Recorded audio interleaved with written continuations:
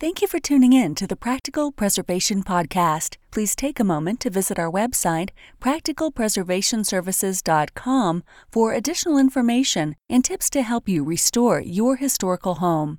If you've not done so, please subscribe to us on iTunes, Stitcher, or SoundCloud, and also like us on Facebook. Welcome to the Practical Preservation Podcast, hosted by Danielle and Jonathan Kepperling. Kepperling Preservation Services is a family-owned business based in Lancaster, Pennsylvania, dedicated to the preservation of our built architectural history for today's use as well as future generations. Our weekly podcast provides you with expert advice specific to the unique needs of renovating a historic home, educating by sharing our From the Trenches preservation knowledge and our guests' expertise, balancing modern needs while maintaining the historical significance, character, and beauty of your period home.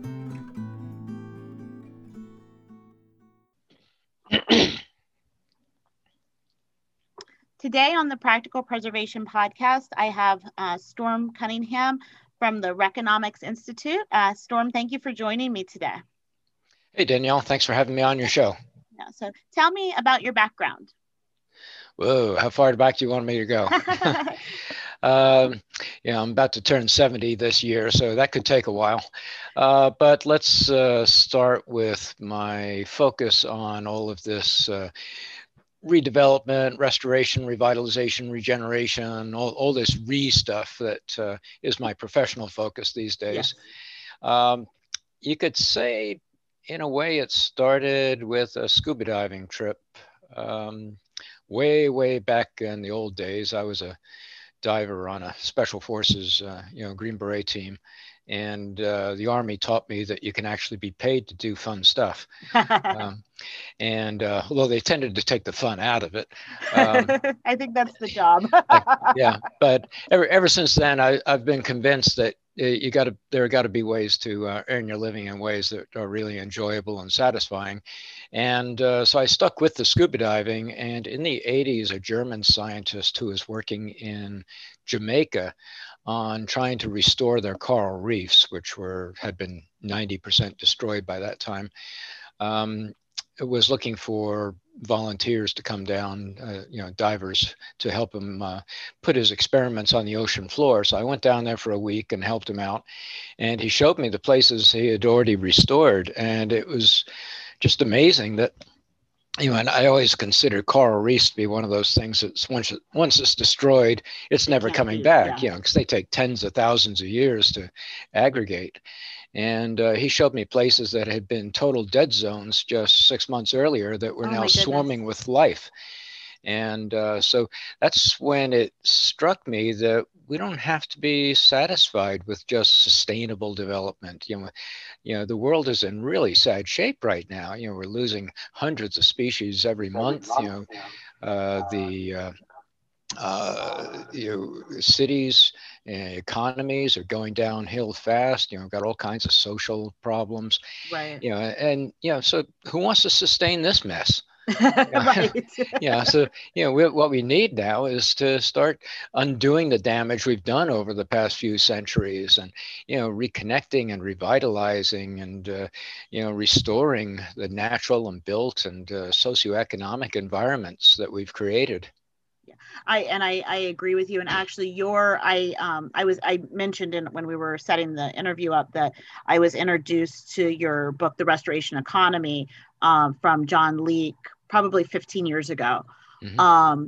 And that was the first time I had realized that preservation and that work that we do was part of a bigger revitalization effort including the, restoring the brownfields and all of the other, areas of the environment. So the built environment plus the natural environment. So that was really a big, aha moment for me. So thank you for sharing that so that I could have that insight. Yeah, there are all kinds of people who are part of the restoration economy that don't know it, because they're just focused on their particular piece of it, which is, valuable and satisfying. But it's also exciting to find out that it's part of an overall trend of regenerating the planet. Yes, yes. So why did you, I guess you kind of answered this, but if you have more to tell me about, feel free. Why did you decide to focus on the renewal, the social, the economic, and the natural resources? Well, I mean, it started with the natural side. That's my first love. Most people think of me these days as an urban regeneration guy, but Right. really I kind of fell into that just because in some ways, I mean, restoring an ecology is certainly complex and challenging, but restoring, revitalizing cities and neighborhoods is even more complex. Oh, yes. Because it includes restoring the natural environment, but then you have to focus on infrastructure renewal and renewing old buildings and, cleaning up brownfields like you mentioned, and, Right. and then all the social issues, the safety issues, policing, all kinds of things that are destroying neighborhoods these days. So it's vastly more complex. So that's where I tend to gravitate towards the complex. Yeah. And there's multi-layers, not that there aren't multi-layers in the ecology, but there's many more layers. Plus you throw people in, and people always make things more complicated. Yep. So tell me about the work that you do with the RECONOMICS Institute, revitalization, and the Global Regeneration Team. Yeah, well, Revitalization is the journal I've been editing for the last almost 7 years now. It's got over 8,000 articles in it, all focused on some aspect of because it covers the natural environment, the built environment, socioeconomic environments, and it's global, and it covers all the different disciplines, from the designers, the architects and engineers, to the planners, to the various technical experts, but also the elected officials, the nonprofits, the citizens who all want to be involved in this in some way. So it covers a lot. And I've been, you can take a look at that at revitalization.org. And the current issue is always free to everybody. Subscriptions only needed if people want to access those back articles. Okay. So it's a publication of the RECONOMICS Institute, which I created to fill the most important single gap that was really holding places back from coming back to life. And that's the lack of a strategic process. I mean, if you talk to any business person who's responsible for reliably producing something, whether they're manufacturing cars or clothing or peanut butter or whatever it might be, they know that to do that, you have to have a process. Right. Farmers know you have to have a process. If you want to turn seeds into a finished crop, there's a process to that. Yes. The only people who don't seem to understand the importance of process are the people who run cities and regions, who are focused on, who have the job of making a place more resilient or revitalizing it in some way. There, it all turns into just this mess of projects. Just haphazard projects, stop, start, right. Mostly reactive. The elected officials are just reacting to what developers propose. Yeah. And there's no real process to it. With the elected officials, it's also, depending on who's elected, if the project's it's still important. But it's the same problem. It doesn't matter about the politics, whether they're conservative or progressive. Yeah, I agree. They both lack process. Yeah, I agree. So, I mean, some of them are pursuing the wrong objectives in a bad way, and other ones are pursuing the right objectives in a bad way. Right. Either way, you're getting the same place. Yeah. Yeah. So my most recent book, RECONOMICS, which came out last year, documents what I've discovered over the last quarter century to be the reliable process that helps places come back to life. And this is all invented on a local level by communities all over the world who knew intuitively there had to be a process to this, but nobody had ever really documented it. So, they put it together, but they never really knew whether they had a complete process because they had no template to work from, to take a look and see if there were any gaps in it.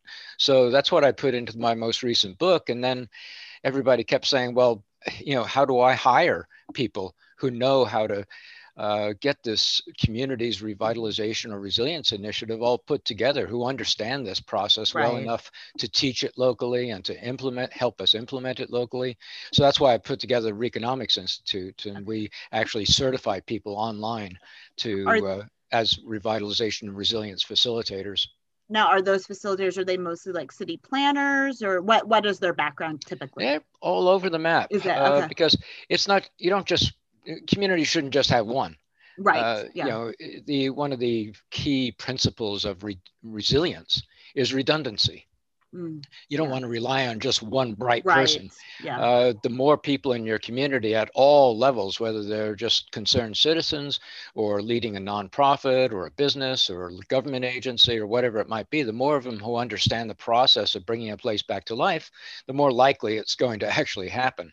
Right. So the people who have been certified so far run the gamut from private consultants to engineers and designers to planners, mayoral candidates who figure, I mean, one of the most common things you'll hear any mayoral candidate promise is revitalization. I mean, they all promise it. They all say that. The problem is that almost none of them have any qualifications to make such a promise, because they have no idea how to make revitalization happen. That's very true. So now more candidates, not just mayors, but governors too, are realizing that they don't necessarily need to get certified themselves, but they at least need to have a few certified people on staff who know how to make their promises happen. Yeah, that's very smart. So I am, did we talk about the global regeneration team? No, that's, we originally started this, it was going to be kind of the ongoing training for our refacilitators. That's what we normally call these revitalization resilience facilitators. We normally just shorten it to refacilitator. And these are the people who put re after their name when they get certified. And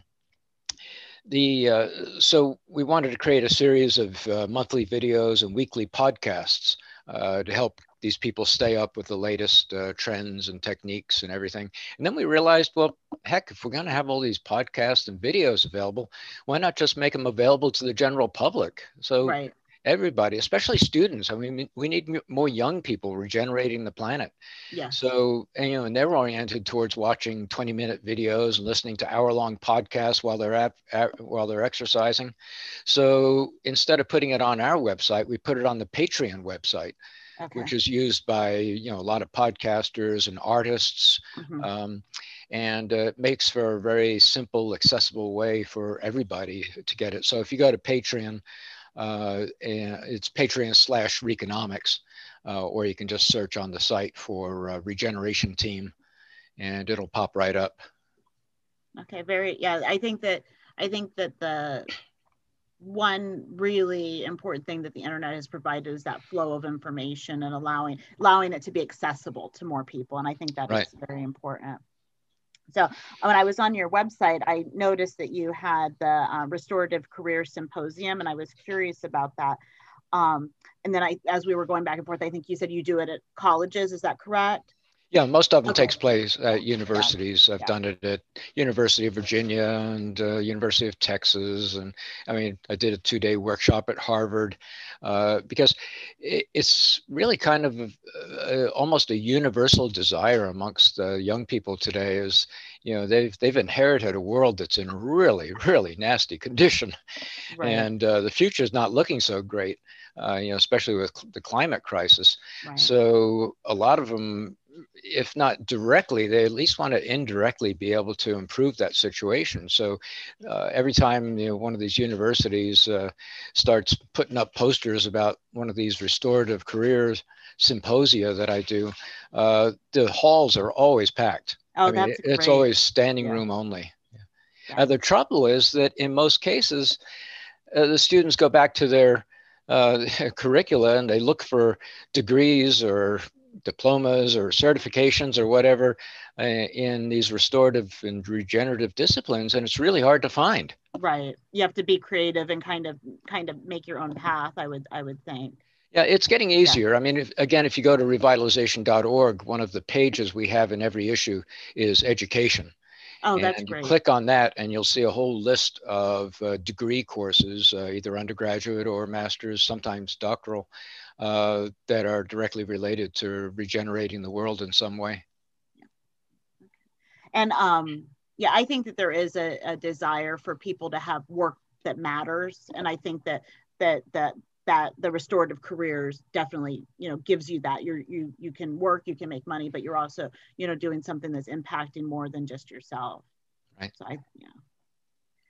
So tell me, or explain to me the concept of the global restoration economy.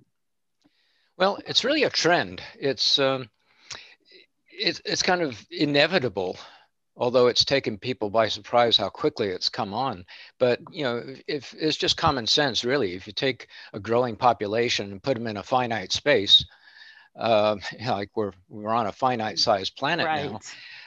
When we started building civilizations, 5,000, 6,000 years ago, or 12,000, whichever marker you want to put in there, but organized agriculture really kicked off about 5 millennia ago in the Fertile Crescent, and it was at that time when we invented agriculture that we started creating permanent settlements. And when you do that, you start getting permanent buildings and permanent infrastructure. And over time, what happens is your economy initially is based purely on new development, right. on sprawling your city into the natural areas and chopping down forests to create farms. And then the city sprawls more and you pave over your farms with new city. And, so there's nothing wrong with that. I mean, that's how you grow a brand new civilization.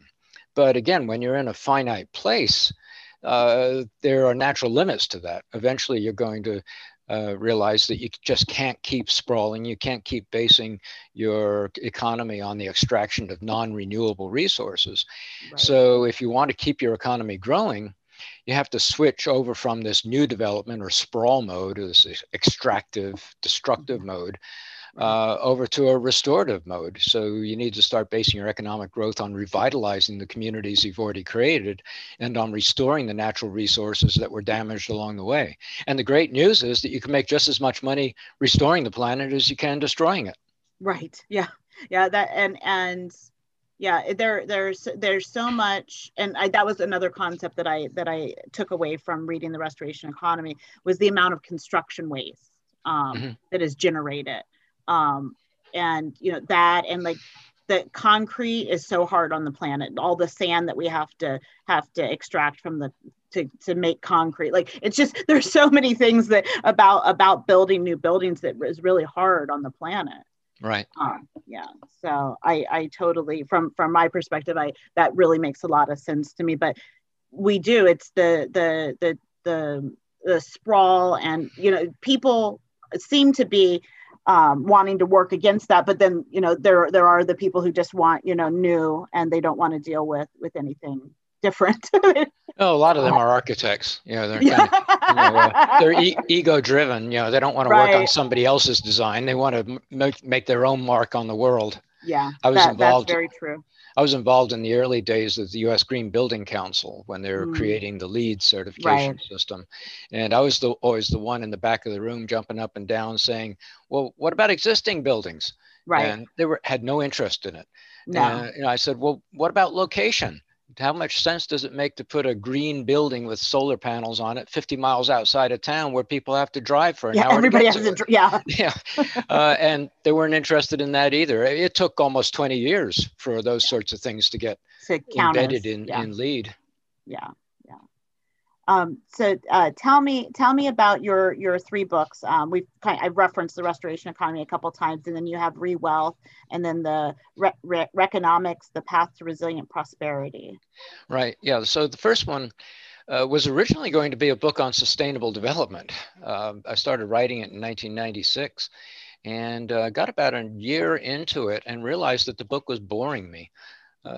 So I decided to separate all of the research I had done into two piles, a boring pile and an exciting pile. And the smaller exciting pile, I noticed everything in there started with re. Right. And that's when I realized, whoa, look at all this. I mean, we're We've got projects here that are multi-billion-dollar projects that are restoring natural systems like the Everglades. You've got all of these new restorative disciplines that are like brownfields. You know, when I started writing the restoration economy in 1996, the EPA had only just created their brownfields program the year before. Oh my goodness. So this is really, fresh stuff that people hadn't heard about. And so I created kind of a taxonomy of the restoration economy, put it into 8 categories, 4 of them on the natural side and 4 of them on the built side. So you could kind of look at that first book as being kind of the ingredients of revitalization, the different kinds of projects you can do. Yes. But what was really needed was what was in the second book, which was the recipe for those ingredients. How do you put together all of those different kinds of restoration, revitalization, redevelopment, whatever, to create what people really want, which is more jobs, higher quality of life, economic growth. Right. So they needed a recipe for the ingredients. And that's what I put in the second book from McGraw-Hill in 2008 called Rewealth. And I had a bunch of case studies in there, really dramatic stories like Chattanooga that went from the most desperate and filthy city in the United States to a global revitalization poster child in a very short period of time. And that's when I realized that was the beginning of the awakening to process, because they were the first city I've encountered to actually create a complete renewal process. And so that became the primary focus of my third book, RECONOMICS, which just came out last year, is, here's the, what you could call the minimum viable process. These are all the steps your community needs to have in order to reliably produce resilience or revitalization, or both. Put them together and you get resilient prosperity. And so you can add to the process, but you can't take away from it, because a process with missing elements is not a process. Yeah. So that's the minimum. Yeah, that makes sense to me. And I was thinking too, when you said like resilient economic, I think you said, did you say resilient economic development? Was that the phrase? Resilient prosperity. Prosperity. Yeah. Prosperity. Right. Like there's a finite amount of land that we can develop, but there's always, things, maintenance and things that need to be done on the infrastructure that we have. So to me, that makes it resilient. Yeah, and it's not just the built land either, agriculture. When the restoration economy came out, I had a chapter on restorative, or what these days is mostly called regenerative agriculture. One of the first books to even mention it. And, like I said, I started writing that in the mid-90s. And only in the last 4 or 5 years has regenerative agriculture really taken off. And that's the process basically of bringing a farm back to life, or a ranch, after abuse by, factory style farming, that depletes the topsoil and kills the biome in the soil and wipes out the local native pollinators and destroys the watershed. And so regenerative agriculture reverses all that. With each passing year, you have more topsoil and better topsoil. With each passing year, your watershed is healthier and you've got more native pollinators. So you're not relying on these disease-prone European honeybees like most people are. And the great thing about it is you can make more money at it. It's not that regenerative agriculture produces bigger yields. In some cases, it's actually a slightly smaller yield. But what it does is greatly cut down on expenses, because you're not plowing your fields anymore. You're not coating them with expensive pesticides and herbicides and chemical fertilizers. And in some cases, it's reduced farmers' expenses by 2/3. Which means that even with a 10% reduction in their productivity, their bottom line has tripled or quadrupled. Right. That I would think that would make it attractive to them. Yeah. Yes. And I think that that's so important. I feel like sometimes we as humans just in general have a very short memory. And because I was reading last year the book about, it was called The Prairie Fires. It was the book about Laura Ingalls Wilder and that the family going west and having all the problems in the Dust Bowls and everything. And I'm thinking they were ruining the land then too. And you know, so we just go in these cycles.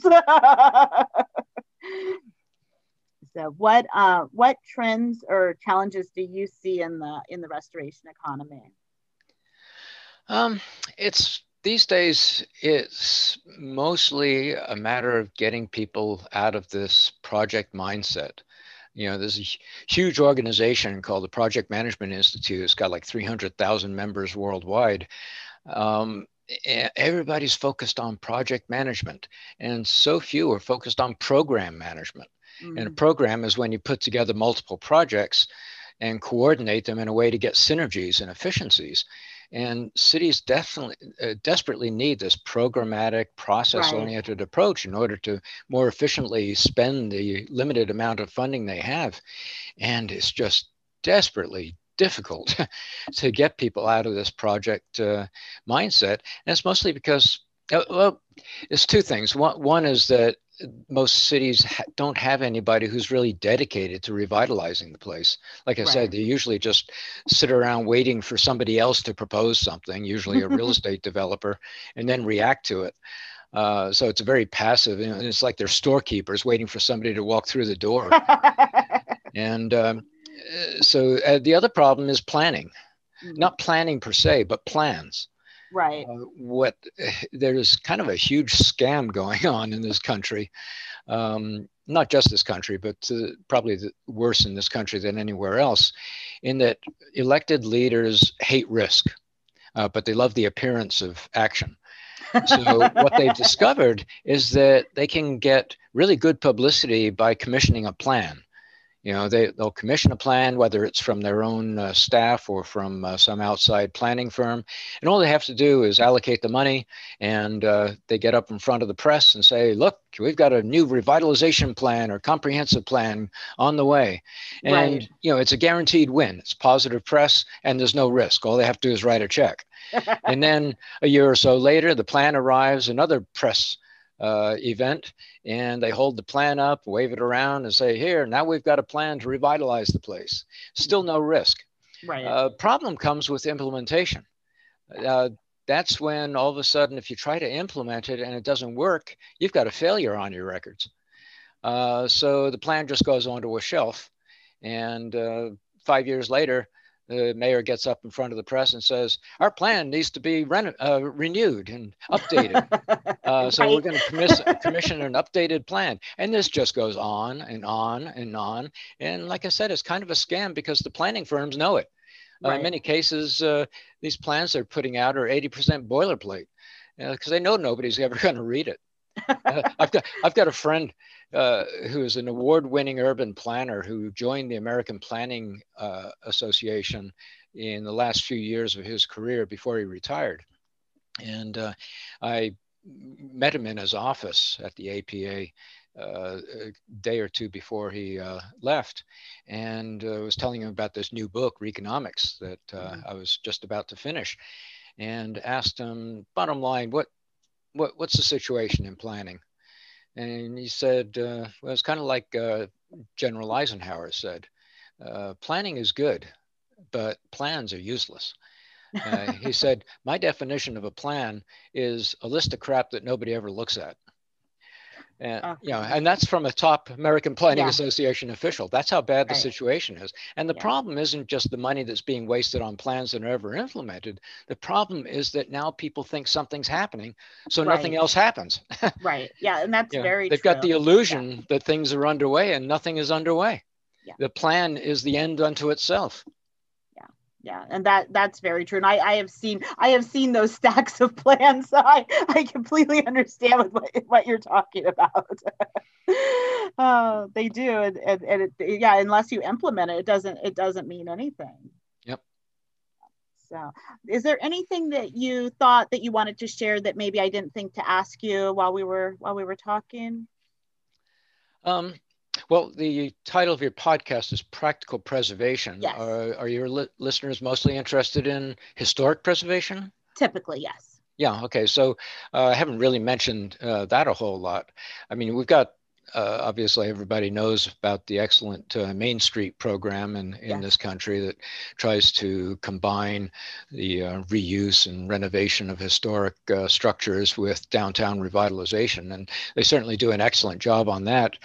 Um, the downside of it is they tend to have two limitations. One is that they tend to be primarily focused on downtown, although Right. they have made some efforts. I think they call it Elm Street, Yes. Yeah, they do. to kind of get out into the inner ring suburbs. Uh, I haven't seen a whole lot of progress on that lately, but the other problem is that by being primarily focused on historic assets, they tend to pretty much overlook the entire natural environment. I mean, yeah, Right. they'll make some efforts to do green renovations of these historic buildings, but by not focusing or incorporating, watershed restoration, Mhm. and to a large degree, even surprisingly, there's not enough focus on brownfields, even though a lot of brownfields have historic buildings on them. Right. In many cases, the historic buildings themselves are brownfields. Uh, Yes. but and infrastructure renewal, all these sorts of Mhm. things, and they'll get involved in that in a little bit with downtown streetscaping.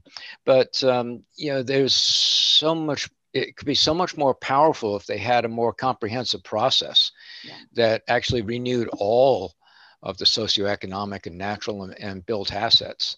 Uh, and it's there again, when you're a historic preservationist, you tend to be focused on historic buildings, and Right. buildings by nature are projects. They're Right. not programs. It's only And at the that's very neighborhood true. or And that's community why, level. yeah, that's why all construction jobs are considered temporary because Yeah, right, they're project based. right. Um, but So if more historic preservationists were to get certified as refacilitators, then they'd be in a great position to expand their practice, yeah, because now they're not just helping the city make better use of its older buildings. Now they can actually help them create an ongoing, comprehensive revitalization and resilience program. that really makes sense to me.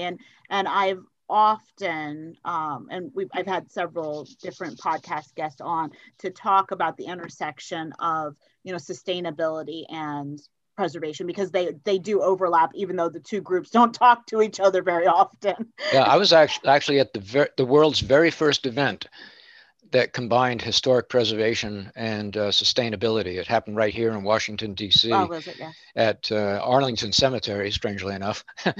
And they had a brand new building there, the Women's Museum for Women in Military Service. And they used the meeting room there. And the title of the symposium was "What's So Green About Historic Preservation?" And it was the first time that the two subjects had been formally brought together, Yes. and it sponsored a whole new trend. So I was very happy to be able to witness the birth of that trend. Yes, yeah. I think it's very important. I think that the two groups definitely have more in common than they probably realize, and they just Mm-hmm. need to communicate. Yep. So your work helps with that, and I thank you for that. So, do you have any offers for our listeners? I know you have your books. I didn't know if you have seminars or anything else going on. You mentioned your the global regeneration team that you can go on the. Right.